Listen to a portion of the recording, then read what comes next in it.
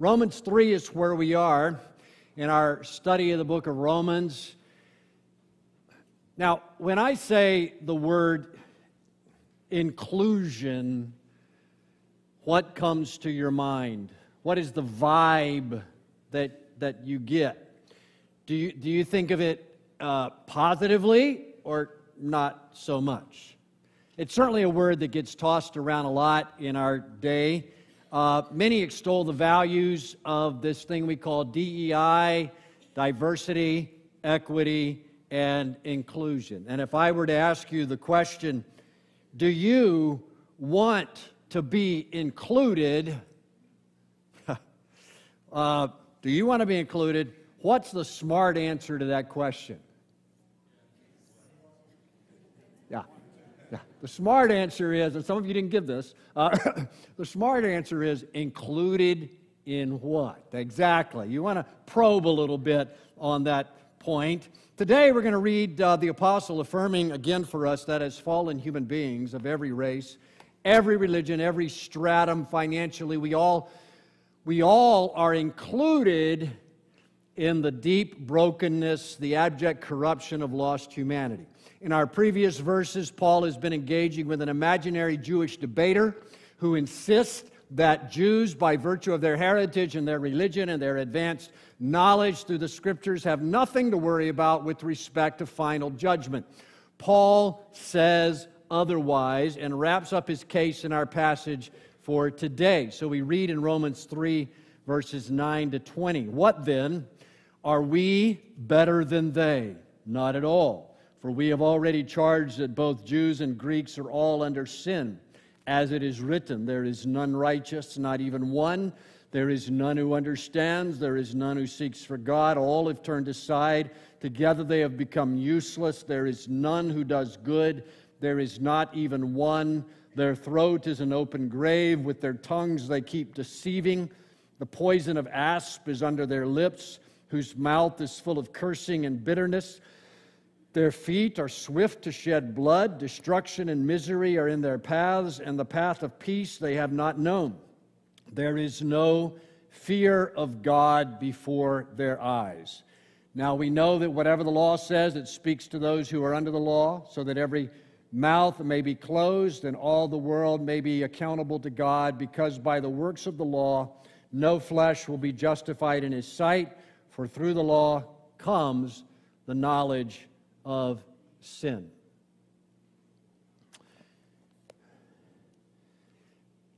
Before we get back to that, my apologies to Natalie for calling her by her sister's married name, Pyatt. She's Natalie Carey. The things that cross your mind for no apparent reason as you're doing something else. All right, so back to our passage. We and they. The question comes in verse 9. Are we better than they?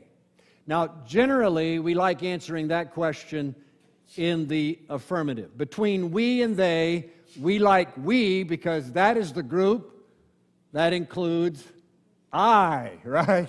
Most commentators, and I agree with the most, believe the we here refers to the Jews, of whom the author of our epistle, Paul, is a member. And as we have discussed, these Jews, certainly perceive themselves to be a superior people. But the apostle has been arguing in chapter 2 that even though the Jewish people had received more from God, they had not achieved more. They were privileged, but had not walked in that privilege, but instead in their sin. And so the surprising answer comes that no, in fact, Jews are not better than the Gentiles, not in the ways that really matter. Paul says that Jews, like their Gentile and Greek counterparts, are under sin. Under sin. That's an interesting way to put it. Galatians 3:22 says the Scripture has shut up everyone under sin. And that is where we find ourselves. John Bunyan, in his wonderful allegory, Pilgrim's Progress, speaks of sin in this way as a heavy burden that we carry through life until we find faith to lay it down at the foot of the cross. But Paul actually says this sin imprisons us, and this is the condition of Jews as well as Gentiles, which brings up the subject of the nuns. the nuns. Not N-U-N, but N-O-N-E. That is a term used nowadays to categorize people who claim to have no religious conviction or affiliation at all. 30 years ago in the United States of America, there were relatively few of these, but now they are much more prevalent. There's plenty of nuns, but the nuns in Romans 3 are about all of us. All are nuns. Paul's condemnation of humanity is all-inclusive, like a Mexican vacation. His approval of humanity is all-exclusive. No one makes the righteous team. No one. Look at verse 10 again. None righteous, not even one. None who understands. There is none who seeks for God. All have turned aside. Together they've become useless. There is none who does good. There is not even one. These are the nuns. Who is included in this group? You're not sure? Who's included in this? Pay attention. You are a nun. If no one is righteous, it means you are what? And the opposite of righteous would be unrighteous. If you don't like being in the nuns, we can put you with the alls of Romans 3. Verse 12 says, all have become useless. And you know Romans 3:23, for all have sinned and fall short of the glory of God. Are you in Paul's all? Yeah, but the all, it's a negative thing. It is a universal negative. Paul says this should not be a surprise because this view of humanity is shared by the Old Testament scriptures. He says there in verse 10, as it is written. Where is it written? Well, many portions of the Old Testament. Here's a couple. Psalm 143, verse 2. In your sight, no man living is righteous. Psalm 130, verse 3. If you, O Lord, should mark iniquities, O Lord, who could stand? And the answer to that is... ain't nobody, not Putin, not Zelensky, not the Pope, not the Dalai Lama, not your grandmother, not your granddaughter. None means none. All have sinned. Sin is pervasive. We confront in Romans 3 then the universal negative. Now, I like the language of Psalm 143:2. Put that back up. In your sight, no man living is righteous. In God's sight. That's important to consider because in our sight, there are some people who seem to be in a different moral category. If you grade on the curve, some may qualify as righteous, and indeed the Scripture sometimes describes folks in that way. What does it mean to say that Joseph, the husband of Mary, was a righteous man? Well, it means that in light of Romans 3, we know it cannot mean that he was righteous by God's standards, in God's sight. So it must mean, we take it to mean that he was better than most men. If I were to take all the men in our church and bring them up on stage, you would observe that some are taller than others. But by the standards of the National Basketball Association, nobody in this room would be classified as tall. And if you went up in a plane and looked down upon those men standing in a line, you would not be able to tell who was 5'2" and who was 7'2".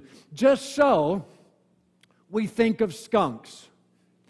I expect that among skunks, some may be considered nice smelling. Don't you expect?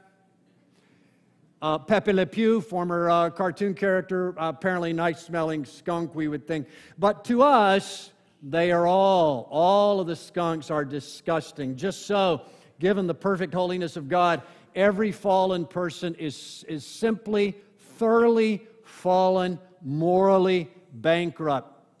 Now, James Boyce has a couple of good illustrations of this. In one, he imagines that a group of prisoners got a hold of a lot of monopoly money, if you can imagine this. So they get a bunch of monopoly money and they start using the monopoly money within the prison as currency. They traded with it, they gambled with it. As a result, certain prisoners would become more or less wealthy, right?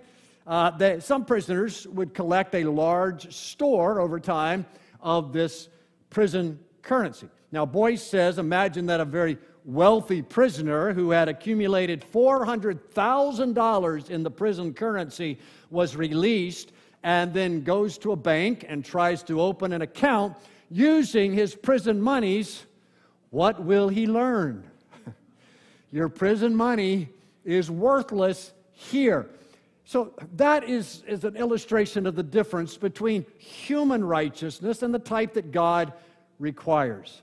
Of that righteousness that He requires, real righteousness, we have none.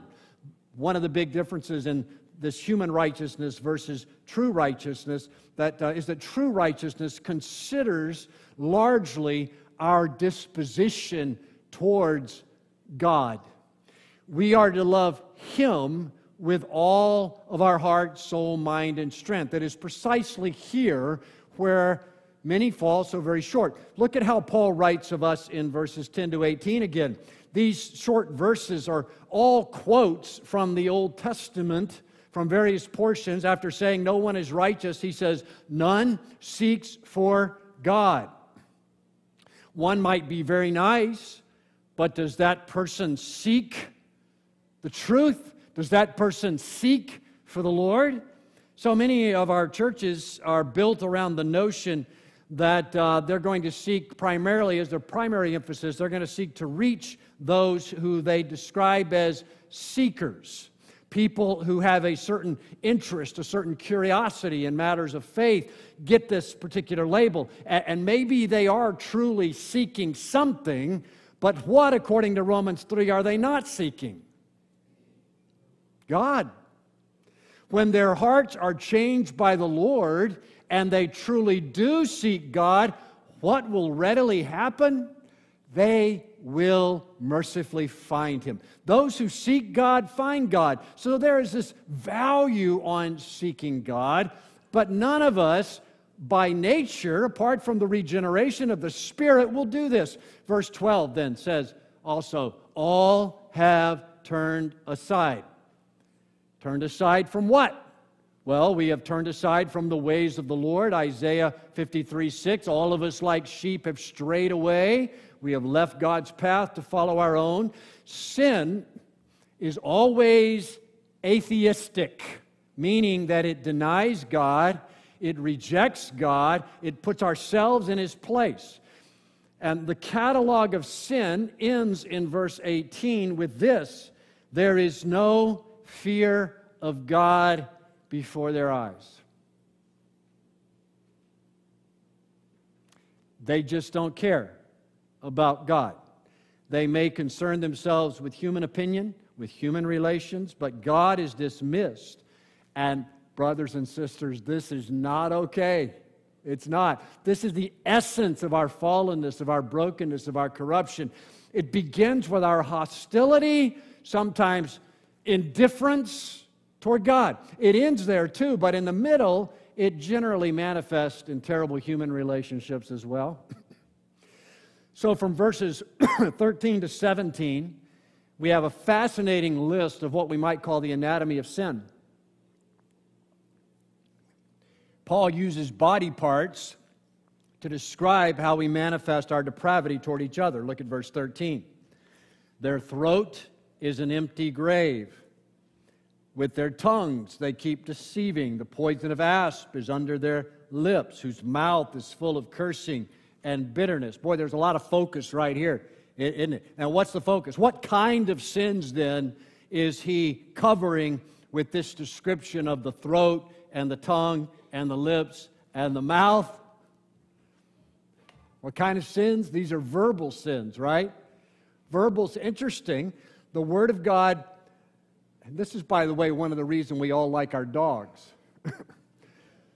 No verbal sins. They never insult you. They never put you down. They never criticize. But humans, very different. The Word of God pinpoints these types of sins as being notably prevalent among us. You know James 3, verse 2. If we could control our tongues, we would be perfect and could also control ourselves in every other way. Well, that's a big if, isn't it? None of us succeed at this. James goes on, Among all the parts of the body, the tongue is a flame of fire. It's a whole world of wickedness, corrupting your entire body. It can set your whole life on fire, for it is set on fire by hell itself. People can tame all kinds of animals, birds, reptiles, and fish, but no one can tame the tongue. It is restless and evil, full of deadly poison. Paul uses their dramatic imagery to say the same. Open grave. Open grave. That's defiling, deceiving tongues. God is always connected with the truth. Satan is always connected with lies. Poison. Yeah, poison is next mentioned. Under their lips refers to injuries that we inflict with our words. Cursing and bitterness. Any of that go on in our world? In your office place? On our televisions? These are marks of a rebel race. Lies and perversions. The next verses describe violence as well. Human conflict. Have you noticed that we humans have a hard time getting along with each other? Nations, tribes, families, within families. There's crime, there's theft. Oh Lord, help us. We are such an incredibly needy and broken race of rebellious sinners. So this is biblical anthropology. This is what God's Word says about the human race. May I suggest he is teaching DEI, diversity, equity, and inclusion. Did you know the Bible teaches that? Diversity, Jews and Gentiles. All races and people groups are involved. Equity, no one is righteous. All flunked the moral exam. Inclusion, all have become useless. All have sinned and fall short of the glory of God. It's a dark picture that is going to set the backdrop for the astounding good news that will soon follow. But let's think of a couple of applications before we go on. First of all, there's humility. Because I and you and the person next to you, we're all among the nones. None righteous, none who does good, none who seeks for God.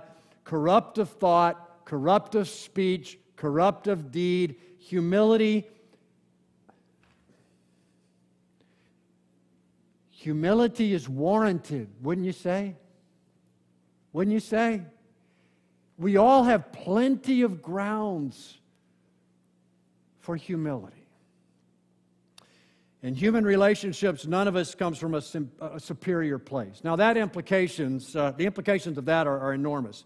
One place to apply this is in your marriage. Love is blind, but marriage, you know, is a real eye-opener. Stay married to someone for a while, and you will see all of that person's flaws. But do not dare relate to your spouse from some blind sense of personal superiority. Always trying to get the speck out of your spouse's eye without dealing with your own issues, your own failings. Humility, key to marriage and every other human relationship. Then too, I think of parents. What does this say about mom and dad? What does this say about your little angel? Not so angelic, huh? They will not need to be trained into selfishness and hurtful speech and fraternal hitting. No. They will need to be trained into almost everything that is positive and good. Proverbs 22:15, foolishness is bound up in the heart of a child. So here is something I hear kids say to parents, especially the older ones. And they'll say something like this. See a lot of our older kids over here, so they'll say things like this. Mom, Dad, you just need to trust me. You got to trust me. Ha! Our kids learned not to say that to me. I would just pull out Romans 3 and say, here is what God says about you. No, I don't trust you. You shouldn't trust you either. Of course, when I talk about trust is not absolute. It is a relative thing. It can be developed. It can be diminished. But Romans 3 explains why we all need accountability. right? Our politicians need accountability. Kids need accountability. Employees need accountability. Pastors need accountability. We are all among the nuns. Clearly, there is more that can be said about trust in certain contexts. It's appropriate, but don't fool yourself into thinking that you deserve to be trusted. You almost certainly do not, fellow nun. So now let's turn a corner and finish by pondering the role of the law of God. Verse 19. Now we know that whatever the law says, it speaks to those who are under the law, so that every mouth may be closed and all the world may become accountable to God. Because by the works of the law, no flesh will be justified in His sight, for through the law comes the knowledge of sin. Before we see what the law does, notice first of all what the law does not do. There is something Paul said the law cannot do because, and it wasn't meant to do, and it will never do. What was that? It will not provide for us the way of salvation, the way of justification. The New Living Translation, verse 20, provides this. Read it out loud with me. No one can ever be made right with God by doing what the law commands. Yet this is apparently what the Jews among whom Paul lived seem to think. This is what so many who live around us seem to believe. You get into heaven by doing good, by obeying the law, at least reasonably so. But Paul says, no. Galatians 2 says the same thing, verse 16. A man is not justified by the works of the law. This is what it cannot do. And it cannot do this because we cannot obey it. Paul will later say this in Romans 8, verse 3, the law of Moses was unable to save us because of the weakness of our sinful nature. We're going to come back to that in Romans, but here Paul makes it abundantly plain. Our justification, our righteous standing before God, it's never going to be ours by means of our stellar obedience to the commandments of Scripture. There has to be another way, and that is what Romans 3 and 4 and 5 will describe for us. But we aren't finished with the law yet. The law cannot pave the way to our justification, but here are two things that it can do. First, it can drain you of excuses. Well, that's a useful function. Ever had an argument with your spouse or maybe your parent or your child, and the core of the dispute was over what actually had been said by someone, what actually had been agreed upon? You ever have those kind of debates? All the time, right? You wish there was a recording mechanism that could settle it. But sometimes there is a helpful wrinkle. There is a written agreement. Sometimes we put it in writing. You write it out for your teenage boy. Son Adam will mow the lawn by noon on Saturday, July 23, 2022. Got to be specific about these things. Any loophole, they're going to find them. Failing to do so, Adam will forfeit his evening of fun with his friends. Okay? So you have it written out. The kid signs it. You sign it. Adam signs it. But on Saturday afternoon, about 4 o'clock, Adam is given the news about his evening plans. And things erupt. Adam may say, you didn't tell me I had to do it today. But then you pull out the contract, and voila, Adam's mouth is shut.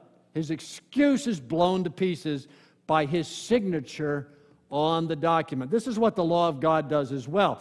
Who said I couldn't worship the goddess Diana? I'll go to church on Sunday too. Who said I can't stretch the truth at least a bit? Who said I had to honor those parents of mine who aren't very smart, I'll note? And then God pulls out the commandments and shut my mouth. No defense, no excuses. Those mouths we read of that lied and cursed will one day be shut. That will be a good day. Every sinful soul will stand before God with nothing to say in the way of self-justification. Toplady's hymn puts it well. all we can do is appeal to the mercy of the judge and the sacrifice of his Son. Nothing in my hand I bring, simply to thy cross I cling. Naked come to thee for dress, helpless look to thee for grace. Helpless, silent, same idea. Foul, I to the fountain fly. Wash me, Savior, or I die. The law shuts the mouth of guilty sinners. And then one other huge critical thing, it points us to Christ by showing us our need. Verse 20, again, the second part, through the law comes the knowledge of sin. Through the law comes the knowledge of sin. We hold up our lives next to God's standards and we say, uh-oh, uh-oh. Then we look around for something or someone to rescue us. They say desperation is the mother of invention. Why is that? Well, it gets you motivated to find a way out of your predicament. It may even humble you to the point of putting your trust in someone else. When the doctor shows you an x-ray and says, look at that, there's the tumor that will kill you if we don't cut it out, what do? You say, whatever it takes, put me under, take that scalpel and slice me open. I see my need. Is that a critical step towards healing? Oh my, yes. And it is critical that we see our desperate need of pardon and cleansing for a righteousness that may be given to us, imputed to us, a righteousness that flows to us from grace. The commandments of God, which we have broken time and time again, are called elsewhere our tutor that prepares us for Christ. I believe in Jesus for many reasons. The resurrection from the dead, the fulfilled prophecy, the witness of so many. But here's another reason why I believe in Him. What He offers me in His atoning death in my place, in His gift of righteousness that is credited to believers, is precisely what I need more than anything else. The precious law of God shows me that, convicts me of my need. Praise the Lord for that. One of my favorite hymns was written by Dora Greenwell, and a line in it says this: I take Him at His word indeed. Christ died for sinners, this I read. For in my heart I find a need of Him to be my Savior. That verse speaks volumes to me. For in my heart I find a need of Him to be my Savior. You may say, oh, well, preacher, what you're talking about then is just wish projection because you have this particular need. You pretend that there's something that will meet that need. Believe me, I understand that objection. But consider this with me. Every appetite that I have within me, every longing, every hunger corresponds to something in the external world that addresses that hunger and that need. Can we not learn something from that? I have thirst, you have thirst, and so there is water or Mountain Dew or whatever you drink to quench that thirst. The need in me is met by the reality out there. I have hunger, and so there is Giant Eagle, where they always accept our Advantage card. Even more basic, I need oxygen, and conveniently, the air all around us is full of the stuff. Inside of me, there are longings for companionship. Outside of me, God has provided a wife. I came in the world needing to be completely cared for, and I had a mom and a dad that cared for me as a young boy. I get tired, I need rest, and there is this miracle drug called sleep. There's also caffeine, I've discovered, but sleep is there for all of us. It is not wishful thinking. It is sensible to recognize that every longing, every need inside of me corresponds to something outside of me that meets that need, that fits that need. The hymn writer is saying in her simple verse that one of the reasons she takes God at His word is that that word announces things that correspond so perfectly with her need, and that is my story too. If you are like me, then about 99% of the advertisements that you encounter on billboards or on the internet or wherever, they bounce right off of you. You don't connect to them at all. But occasionally you will encounter an ad that catches you and pulls you in because what it is pushing speaks directly to a problem that you are feeling or experiencing, to a felt need in your life.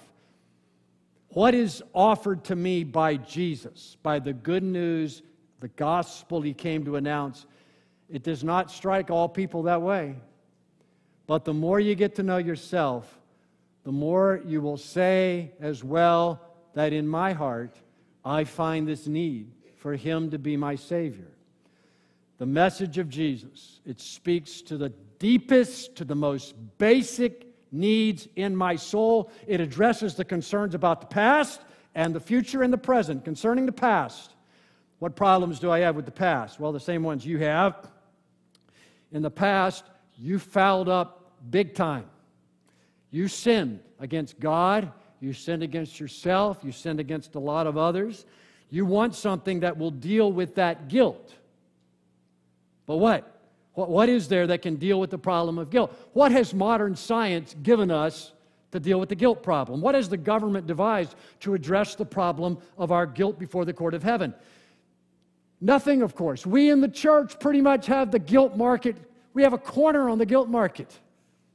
Our only real competition is with narcotics and the liquor industry, because we alone are offering not a diagnosis, not an excuse, not an addictive way to just forget, but we are offering a real, intelligible forgiveness that is founded in the life and death and promise of someone who is hyper-credible. And when I look at the coming of Jesus, the mission of Jesus, all the realities around His story, I see how perfectly Jesus meets my needs related to my past. Well, how about the future? You know, what happened yesterday makes me concerned about tomorrow. And then there's one thing I had better do in this life. It is prepare for what is coming after this life. I feel a need for that, don't you? But who is there offering help in that department? Well, there's all kind of people offering you help to a certain point, suggesting that they can help you live longer, maybe a few years more. Some will claim to make your finances secure right up to the point where you die. Some will offer to take care of your physical remains. They'll bury them for you. They'll burn them for you. They'll fly you to the moon if you can afford to do that, whatever you like. But who is there? You know, Ashton Commons over here, the new place down the hill, it's a progressive care facility. You go in there and you know, you live alone by yourself care, and then you go into various stages of more care, and then they say they can take care of you right up to the end, but they stop there. Who can take care after the end?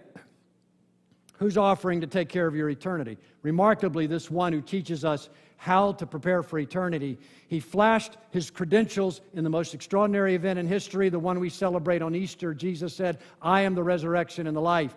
He who believes in me will live even if he dies. And you can write this guy off as a fool, but you know something, in my heart, in the depths of my being, I find a need for what Jesus is offering. I have a hunger. I have a desperate longing to know that my life is meaningful and it will last beyond this century. And only Jesus offers us something credible that corresponds to that need. So He's the King of the past. He's the King of the future. What about the now? What about the challenges of the present? Well, in the present, in this life, I need a lot. I need a guide.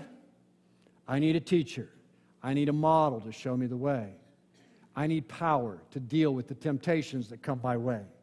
I need a friend who understands me, who loves me at my worst, who is always going to be there for me.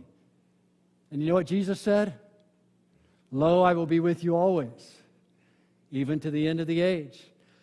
I need Jesus. He is and promises to be all of those things. You see, here's the amazing story that the Bible presents. The Scriptures present us a problem at the beginning of the book that gets answered perfectly at the end of the book. In Genesis 3, we read of how man rebelled against God and how our lives and this planet were put under a curse, which explains why everything is just so difficult and so painful.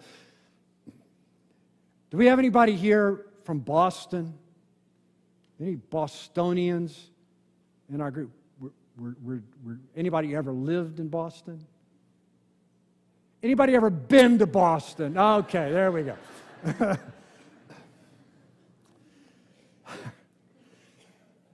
Well, you know about Boston. For over 80 years, Boston lived under the curse of the Bambino. You know about that? See, in 1918, the Boston Red Sox won their 5th World Series. 1918. That was the most of any team up to that point. But in 1920, they sold their best player, a guy named George Herman Babe Ruth, also known as the Bambino, to the New York Yankees for $100,000. Over the next 84 years, the Yankees went on to win 26 World Series titles. The Red Sox won. The curse of the Bambino, they called it. In 2004, though, some of you remember, the Red Sox and the Yankees, where the Red Sox fans found themselves in a very familiar place. They were in the playoffs. They made it that far, but they were losing to the hated Yankees. Leading 3-0 in their playoff series, the Yankee fans showed up at the ballpark with pictures of Babe Ruth just to annoy and taunt the Red Sox fans. It was the 9th inning of that game when the Sox were behind. They were on the brink of yet another defeat when something remarkable happened. They came back and won the 4th game of that playoff series. And then, in the greatest comeback in the history of baseball, they won the 5th game, they won the 6th game, they won the 7th game, and then they went on to win their first World Series since 1918.